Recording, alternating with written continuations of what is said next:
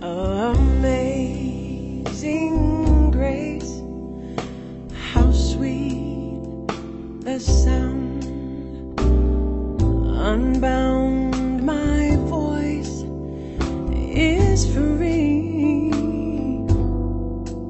I once was lost, but now I'm found, was blind, but now I see. I'm Kinsey Moreland. You're listening to the Voice of San Diego Culturecast. I have a special episode for you because in the Voice of San Diego studio is the now, I would say, famous Voices of Our City Choir. Woo! Here we are. And Steph Johnson. Would you introduce yourself for me? Sure. Yeah, my name is Steph Johnson, and I'm the co-founder of Voices of Our City Choir. All right. And if we could just go around the room and introduce yourself. And my name is John Brady. I'm the production manager, and I run the advocacy group of the Voices of Our City Choir. And hello, my name is Jeff Hayes, and I'm a member of the choir. And my name is John Frawley, and I'm another member of the choir. All right. You two have great voices. Are you in the baritone section? What part of the choir are we? Do you have a... Wherever they'll take us. Yeah. That's pretty much how it works. We'll sing for food. We actually, it's an interesting point. The choir tends to group up naturally. There seems to be friendships and groups that coalesce, and they sing together and they harmonize together, and that's a beautiful thing. Mm-hmm. There's not so much these defined lines like in other kind of formal choirs. We actually, we have sometimes separate them into highs and lows, right? Mm-hmm. But yeah, they tend to be in groups, and they have their friends in their little pocket. We're Flexa Choir. It's a good way of putting it. So let's talk about the genesis of this choir. How long has it been, and why did you want to start something like this, Steph? I started the choir in the summer of 2016 because the city's inhumane policies had just reached this kind of unbearable. Well, the number of people living in the street just seemed to grow and grow like that summer, right? It was crazy. And then when I went to different lectures by Jeannie Crescenzo, different activist friends, I learned that Martha Sullivan, Lori Saldana. I learned that we were criminalizing people that didn't have a place to go. Then I found out that we had this housing crisis that, it's really kind of like simple math, like everything. We lost these 10,000 affordable housing units from the end of 79, like that we created from 79 to, 6 or 7 years ago. Anyways, they built some, but not enough. So people are in the street, and then they can't afford the housing. So, and they don't really have a voice. They're not represented. Nobody's really seemed to be caring. And the time on the streets is nothing but a hardening experience. So we're just magnifying our problems by tenfold by letting people spend any amount of time on the street because it's just traumatizing. Right. Yeah. The ignorance is making it worse. Right. If you had any sort of issue mentally hitting the street, even if you didn't, once you were on the street for that amount of time, you had issues. It was just that traumatic. It doesn't take long for the trauma to start. And what we see a lot of times is anybody that has spent more than a year on the streets, that's going to take it's going to take a lot of work, a lot of love, toll. Yeah. So what made you think a choir would help this? It's as you are indicating, it's a very serious problem. It's a very complicated issue. There's a lot of, building housing is a complicated thing. Right. What made you want to start the choir? How did you feel like that would help? Well, I had no idea it would have the effect that it's had. Let's just say that. This is just so beyond anything we could have ever dreamed. But the first thing I wanted was to just have a safe space to make music in. And we met Pastor Chris Nafis, who let us use his space for free. So really it was just, we were doing outreach, my friends and I, they would find out I sang and I played guitar, that I was there because of my own calling, not with the church or anything, just my musician friends and I. So it all started really organically. And for the love of music and the interest in music, different people I meet on the street that would immediately say, oh, you play guitar? I write poetry, or I sing, I play. So it definitely attracts people who love music, and also a lot of artists. We have a lot of artists and musicians in the choir. So, of course, I know that expressing yourself is like, the supreme blessing in life. If you can really express yourself, you feel so good. And that so much healing happens from that, just and being creative and hearing music. I mean, so it just kind of blossomed and started to take on also a voice at city council, because I was already going to city council and kind of asking my elected officials what's up. And that kind of turned into the choir, thanks to Martha Sullivan and some other, John Brady here. Some activists. Yeah, it is really the only organized group of primarily homeless people that went and spoke at city council and advocated. So, and when you allow somebody who's spent time and understands to speak in front of city council, there's a true emotional connection that happens. You can, when somebody's sharing their experience and their tears happen, it really has an impact. It's people were literally like coming into city council, like this one homeless family of 10, and like asking them, like we'll call the mayor's office, like, can you please, help us? I mean, it's really, it was desperate. I mean, it was a desperate time. So the music became this family, this thing bigger than any of us. Everybody needs it, I feel. And it's a community choir, so it's for people experiencing homelessness, but also people who've maybe been affected by it or want to just come join us and sing. And now we're 50 strong every week, at 50 rehearsal. people are showing up on Fridays. 11. Wow. So not always the same group, but, it's generally always 50 people. There is a lot of substance to the old adage of music being a universal language. We're trying to reach a lot of people, and this is one of the most effective ways of them listening to what we have to say. And the Conference of Audiology was just in town recently, and we got to see some of the science of music. And there's a true reformative effect that happens to people that are suffering from any sort of issue, whether it's substance abuse, mental anxiety, depression, all of those things, really. Alzheimer's. And yes, we actually, it's incredible. So we get that benefit. And it creates a lot of love within our organization. We care for each other. I recently attended the funeral of a choir member to respect that person, and it was beautiful. I mean, Ken passed away 2 weekends ago, and he had an amazing life that we were just getting to know Ken. He was our harmonica player. He was our harmonica player. So I want to step back just a minute. So when in the early days of Voices of Our City Choir, it was more therapeutic at first, right? So it was just to do it to give people who are experiencing homelessness a place to go and be respected, be honored, and let's share food. You're not going to be criminalized. We're not calling the cops. We're actually wanting to know who you are, and let's make music. That was the beginning. And then it kind of morphed into, the media coming around and doing a story, thanks to the KPBS story that inspired Susan Pulishitz, and then it all started to be documented. So you're talking about Susan, a filmmaker who has produced a documentary about this effort. Yes. So she's been with you since those early kind of days. the beginning. Yeah, like around fantastic. February is when she started filming. Yeah. And a year last year. Okay. Right. So all this happened very quickly. Yeah, like she usually takes 2 years from start to finish, and she did this whole thing in less than a year. It was really unreal. Normally to 5 years sometimes. Right. I mean, anyways. So there's the reason is because this is an urgent message. People. The old narrative, whatever that old narrative is that people are just addicted or just whatever. It doesn't apply anymore. There's families, there's women in the street. So. I feel like, did we get off topic? You asked it's us a fine. question. Were you two with the choir from the beginning, or how did you find? I came in pretty close to the beginning. I'd gotten off the streets for a couple of months. I was in a facility, and I picked up sepsis. And by the time I got out after about 8 weeks, my bed was gone. So I was back out on the streets. And I was in a tent close to John, and he told me that there was a choir in the church, and I had no desire to sing in a church choir. But I went in one day, and the first We're a thing non-denominational choir, was, though. We would just use this. non-denominational. Let's make that clear, Okay. or I wouldn't be here. All right. And Steph just ran over beaming to me, welcoming me there. And I go, well, this might be a little different. And once they started singing, I really enjoyed myself. And I came back the next week and the next week.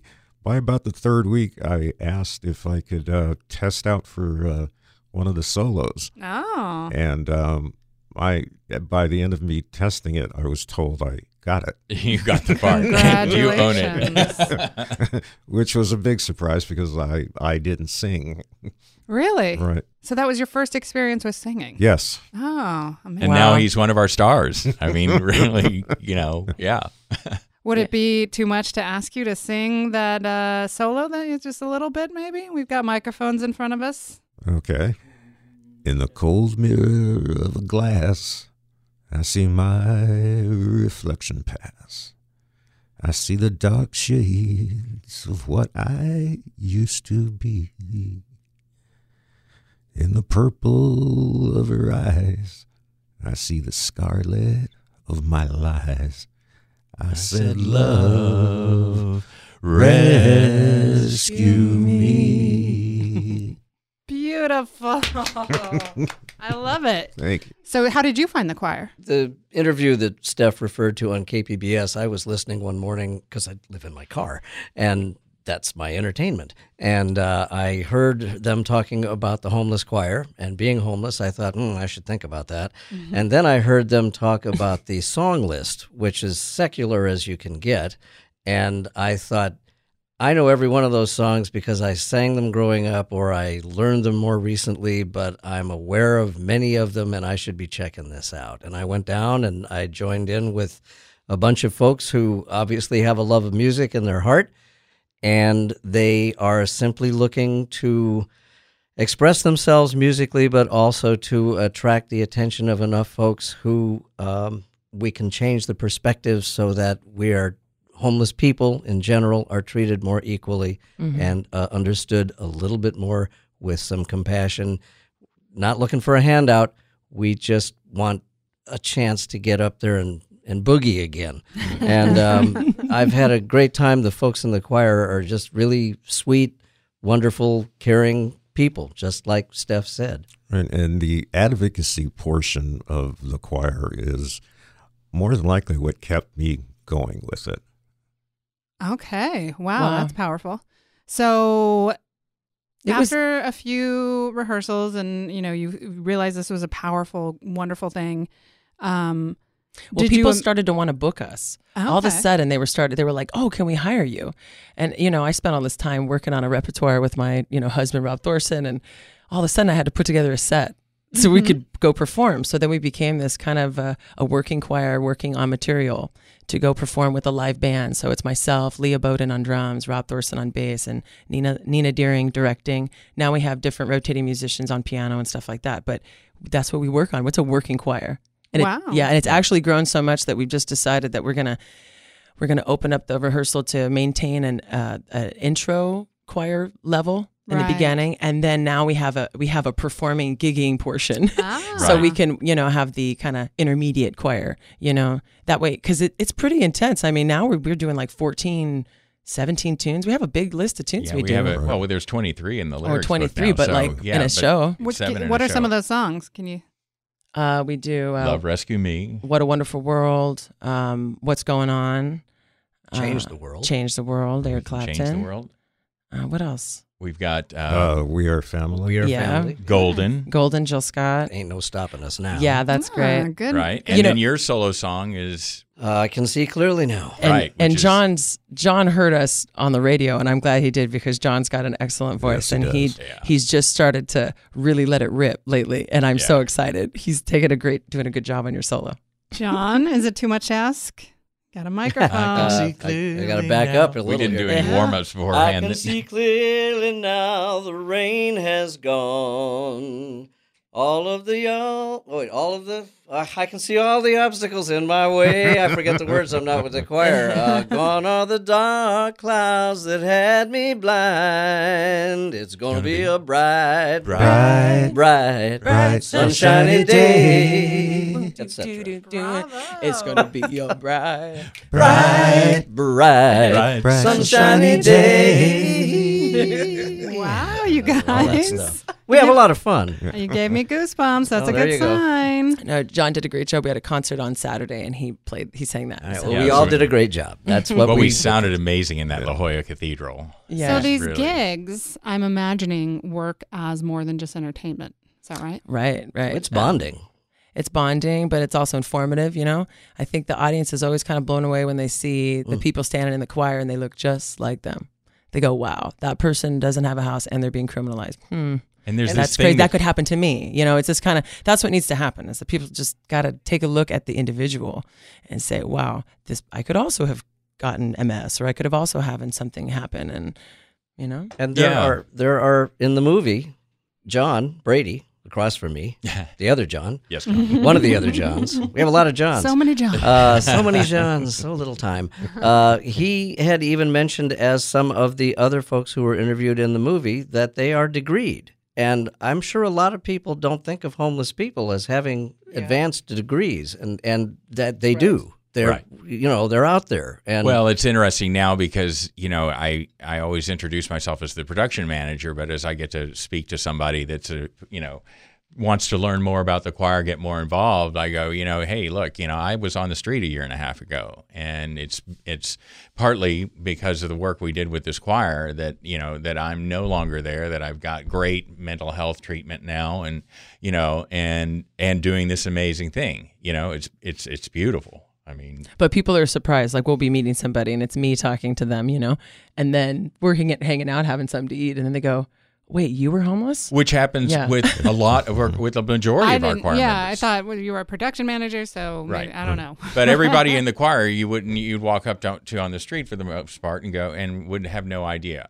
that this is somebody that suffered from homelessness or whatever, you know, Right. all these issues. no, prior to the homelessness, we all have more than likely some very wonderful and interesting backgrounds. But Yes. people don't see that when they No. see you homeless. Coming out of a tent. Yeah. Yeah.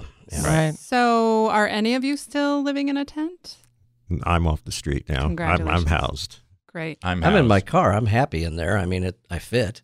Okay. But that brings up That's an my interesting mobile home. topic. You know, living in a car is, you know, you're fortunate enough to be in a facility where a safe park facility, which is a blessing. Which is something But we all largely, advocated for a you long know, time. The what's going on still is the aggressive harassment of people for simply being homelessness. Right. And Even it's people in unfortunate. cars. Yeah, and people in cars, once they identify that you're sleeping in your car, you can become a target.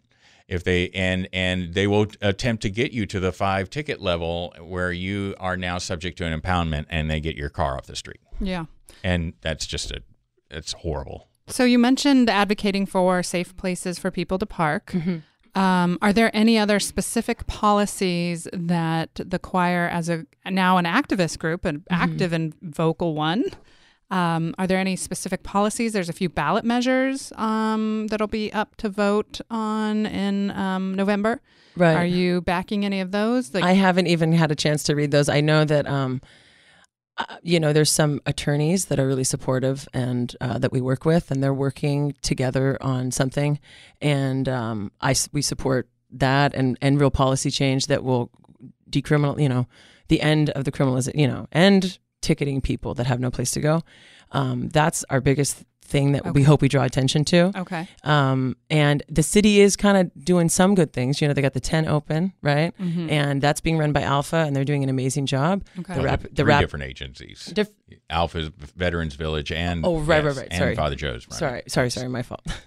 But you know, there is some help happening, but it just as much attention as we can bring to the humanitarian crisis. Okay. To make people know that, you know, even that there is a policy for, you know, I mean, there's a lot of people that still are disconnected from this issue. You know? I can only say that I never expected to. I was the person that walked around homeless people, did not connect, was not, you know, and having gone through the experience, I have a deep empathy, and I have an understanding for how people feel on both sides. Somebody that spent a lot of money in a beautiful home and that is impacted by homelessness, and it's, you know, that's unfortunate. And I respect that, you know, but the reality is that I never expected that the level of services was, you know, I thought there was a bigger safety net. We certainly spend enough money. Yeah. You know, I didn't think that it was possible that you could actually just sort of grind off a pretty decent life and paying a significant amount of taxes and end up on the street with nothing. Right. Mm-hmm. That was your I experience. paid Jeff. taxes my whole life, so Yeah. that's why I'm fortunate with the Social Security. But it didn't prepare me for living in my car. Well, it's not enough. Well, Yeah. yeah, and It's- Social Security is not enough to pay for rent in San Diego. Is that kind of No. why? Oh, absolutely not. Not if you want to eat. Yeah. Yeah, I mean, if you want to do anything else, you can just stand in your apartment and then you can afford it. But if you don't do anything else, you know, There's a Wilt problem. away right there. I've got a great spot. yeah. So your house, are you? Was it? How long did that process take for you?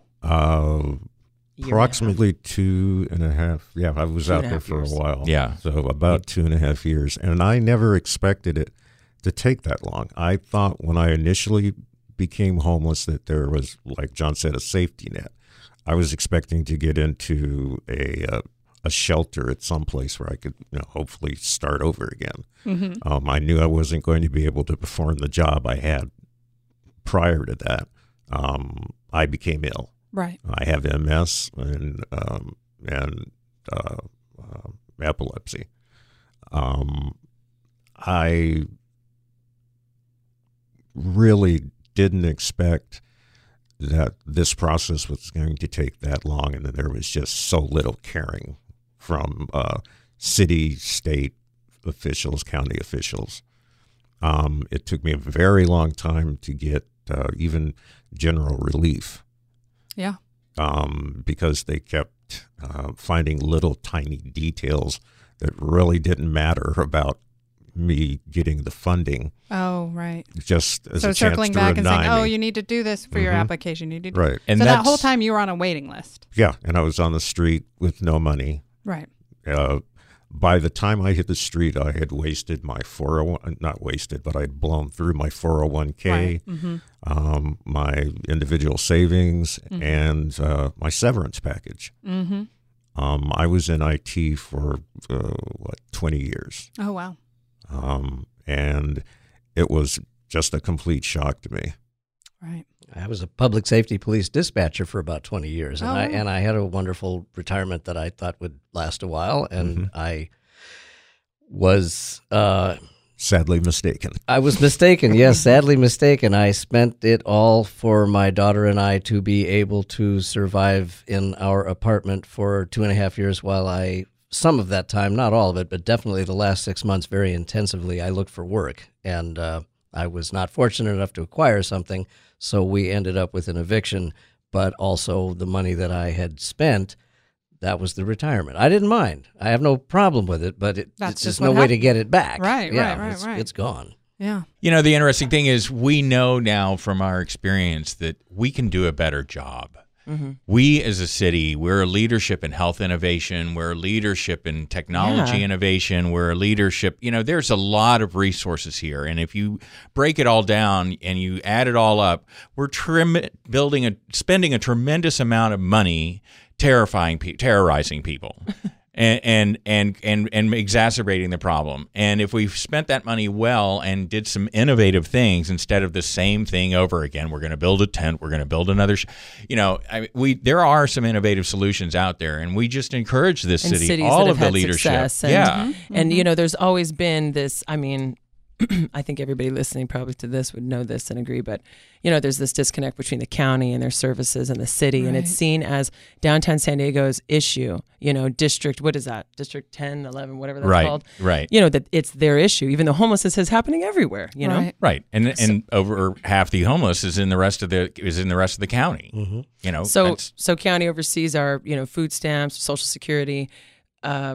They got it. And they're They sitting got on us, and they can help billions it. of dollars. Well, we won't get all into that, Yeah, but just that We think did cover that. Yeah, so we do think that there could be better work there, right? I Sure. mean, there's definitely the funds, and I think the choir does this really cool job of kind of waking the audience up to see who's experiencing the crisis, and they look just like them in the audience, and we can do better. We know some solutions, That's happening. Yeah, It helps, and I think, for- to elicit a little empathy from the audience. Mm-hmm. And for us to declare over and over again that this is America's finest city, this is pretty embarrassing. Yeah. Ticketing and the clearing of the encampment still happens, right? Right. It's Well, very yes. unfortunate. So but what yes. do you tell people when you have like a policymaker or a city council person, or you're at these meetings? What's the alternative? What should the city be doing? Well, they have approved it before to have storage, to have storage facilities. And I know that a lot of our elected officials too, like they have adopted this language. They do want these changes. So it really is going to take like the voters and all of us kind of not pushing away a facility. Like right now there's a storage facility. It's happening.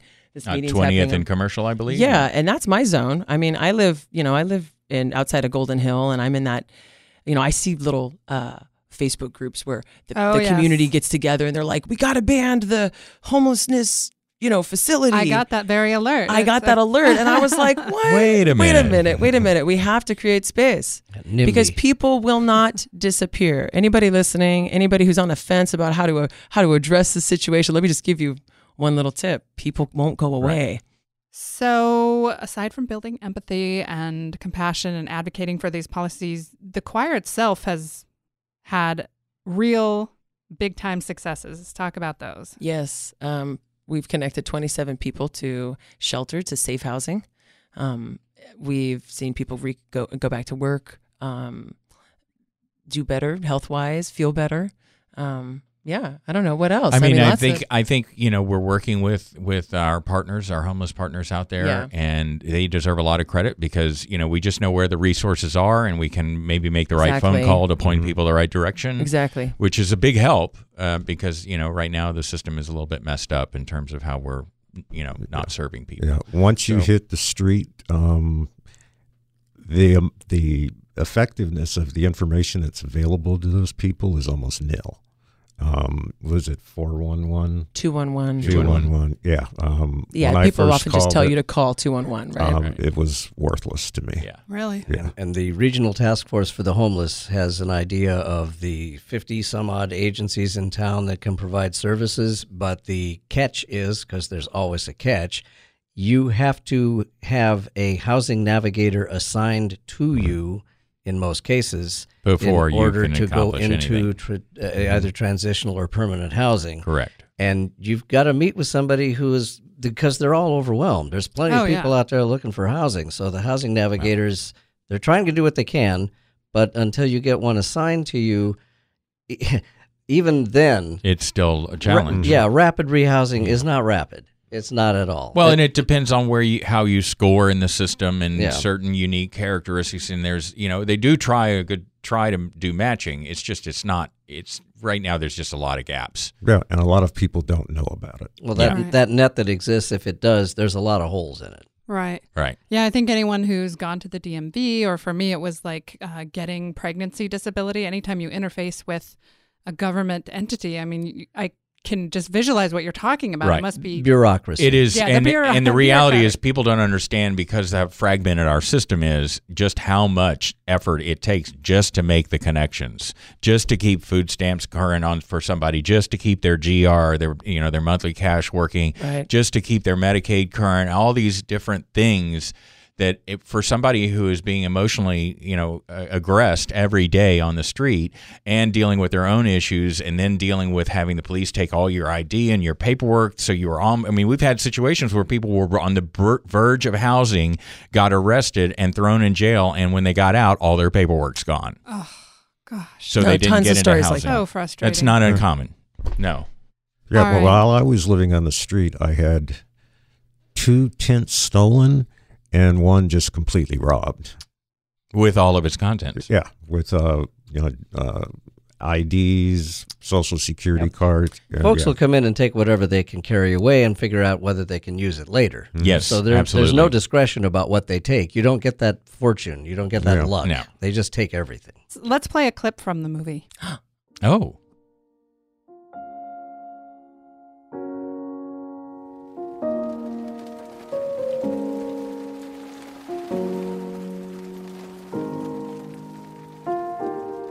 A lot of people that we meet in the choir, we don't know their background.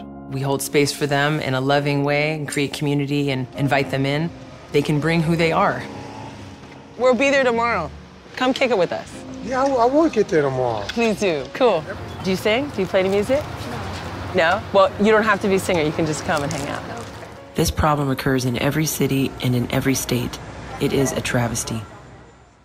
All right. right. Well, thank you all so much for coming in and sharing your stories. Thanks, Kinsey. No, you're quite Thanks, welcome. Voice of San Diego. You Love can you. get more information about Voices of Our City Choir at www.voicesofourcity.org. Mm-hmm.